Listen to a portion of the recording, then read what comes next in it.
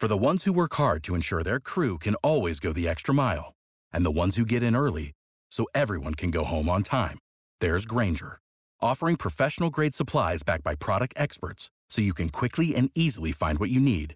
Plus, you can count on access to a committed team ready to go the extra mile for you. Call, click Grainger.com, or just stop by.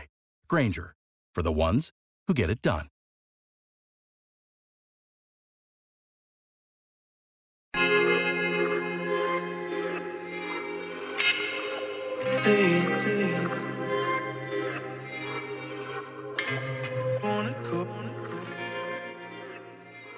Hey, welcome back to Late Edition Crime Beat Chronicles, a Lee Enterprises podcast. I'm your host, Nat Cardona. On this podcast, you'll hear true crime stories as told by journalists from regional newspapers across the country. On the next set of episodes, we sift through many details of the 2012 disappearance and death of 6-year-old Isabel Celis and the 2014 kidnapping and murder of Maribel Gonzalez.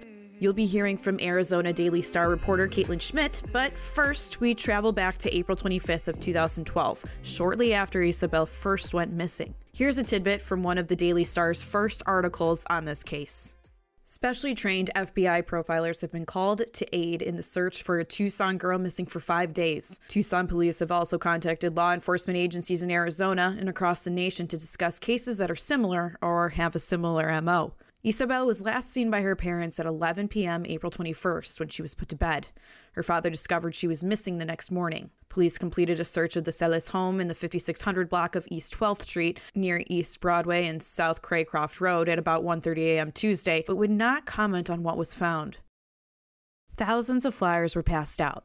Landfills were searched as well as lakes and basins. Isabel's parents, Sergio and Becky Celis, had come under some criticism for not speaking to the media or the public in an effort to find their 6-year-old daughter.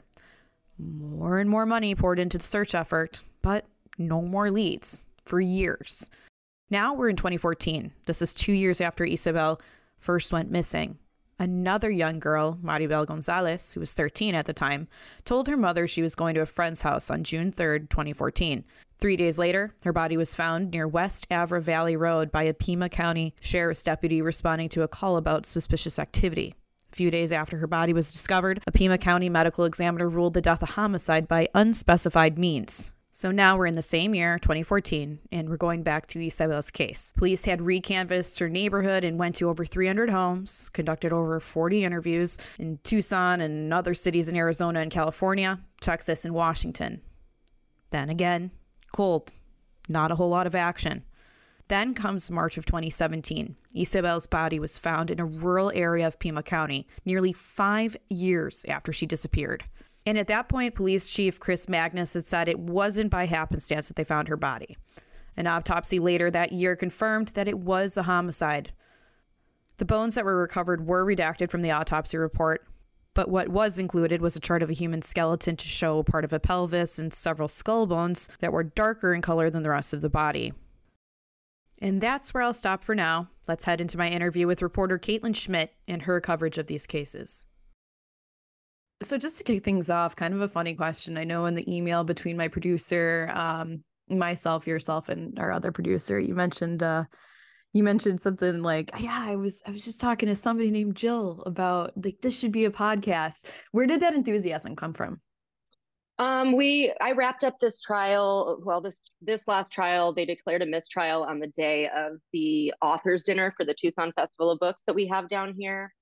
And like everybody that knew about the trial kept coming up to me and being like, I can't believe that happened. And so these authors, like New York Times bestselling authors that were at our table, asked what they were talking about. And I gave them the elevator speech and they're like, why isn't that a podcast yet? I totally listened to that. I'm like, it should be a podcast. They're right. So, I mean, if, we had authors from around the world there, and if they were interested in it, with very little context, I figured the general public probably would be. Yeah, 100%. I mean, I am a crime, aficionado. I really love all this stuff. I just digest anything that's in my way.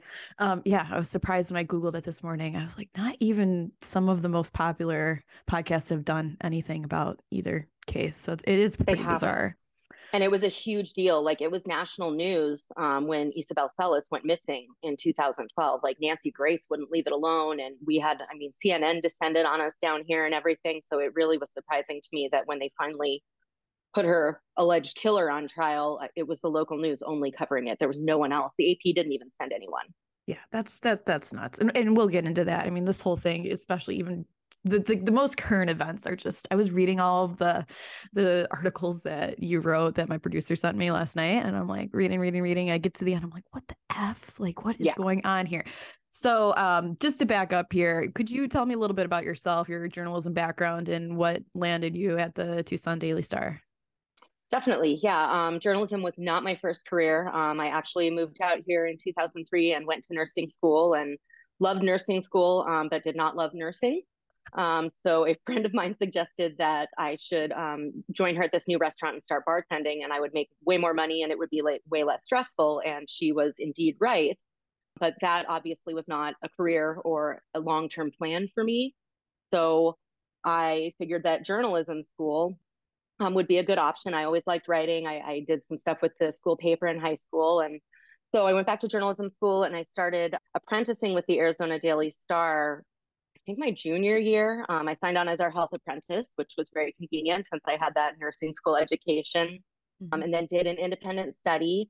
And then I spent a summer at CNN on their digital features desk, which kind of changed the course of my career. I had really thought up until that point in time that I wanted to be covering national news somewhere, but it was so hard for me to live in a city like Atlanta for 3 months and not write about it. Their scope for what merits national coverage was, I mean, it was very broad, but also very narrow at times. This was the summer that Ebola was happening, and it was tough. So I came back to Tucson and went back to the Star and told them that I wanted to start working there. And when I graduated, the only job open was daytime cops reporter. So I did that for the first few years. I did Tuesday through Saturday from 7 a.m. to 4 p.m. and covered all the murder and mayhem and all that good stuff. And like my last year doing that was kind of where this case got started, which was interesting. But I didn't know that I would be revisiting it 6 years later as I bounced around from beat to beat to beat. Right. Yeah. So that's kind of where I've been these past 10 years or so. Ever since. We need to take a quick break, so don't go too far.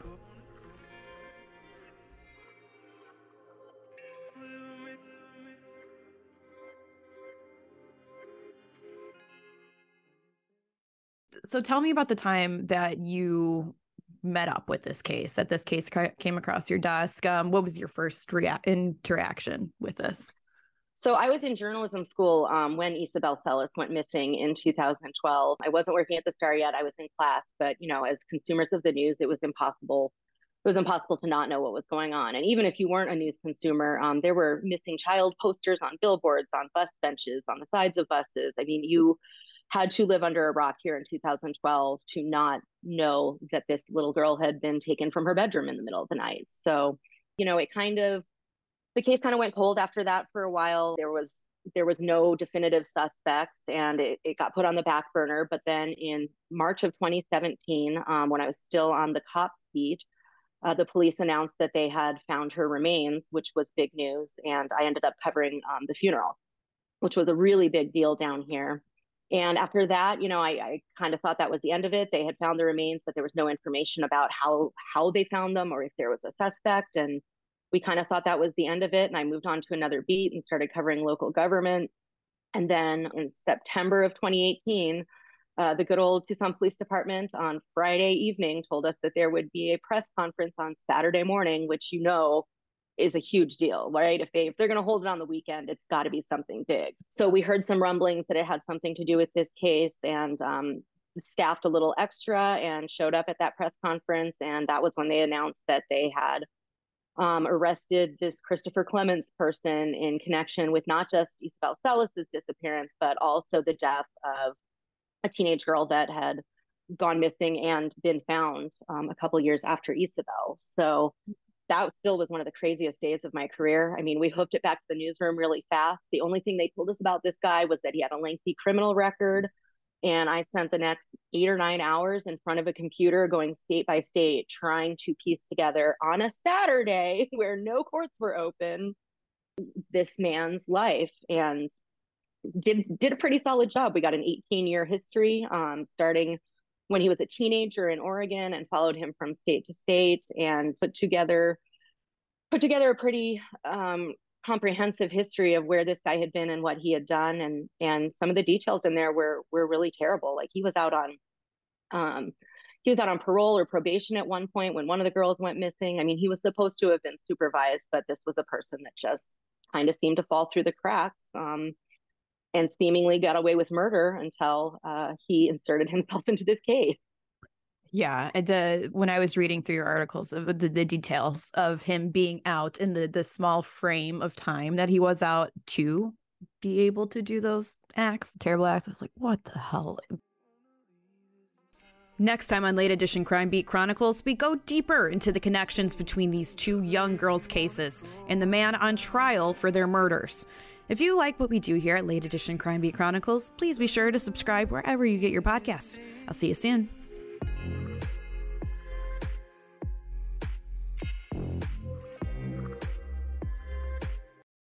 For the ones who work hard to ensure their crew can always go the extra mile, and the ones who get in early so everyone can go home on time, there's Grainger, offering professional-grade supplies backed by product experts so you can quickly and easily find what you need. Plus, you can count on access to a committed team ready to go the extra mile for you. Call, click Grainger.com, or just stop by. Grainger, for the ones who get it done.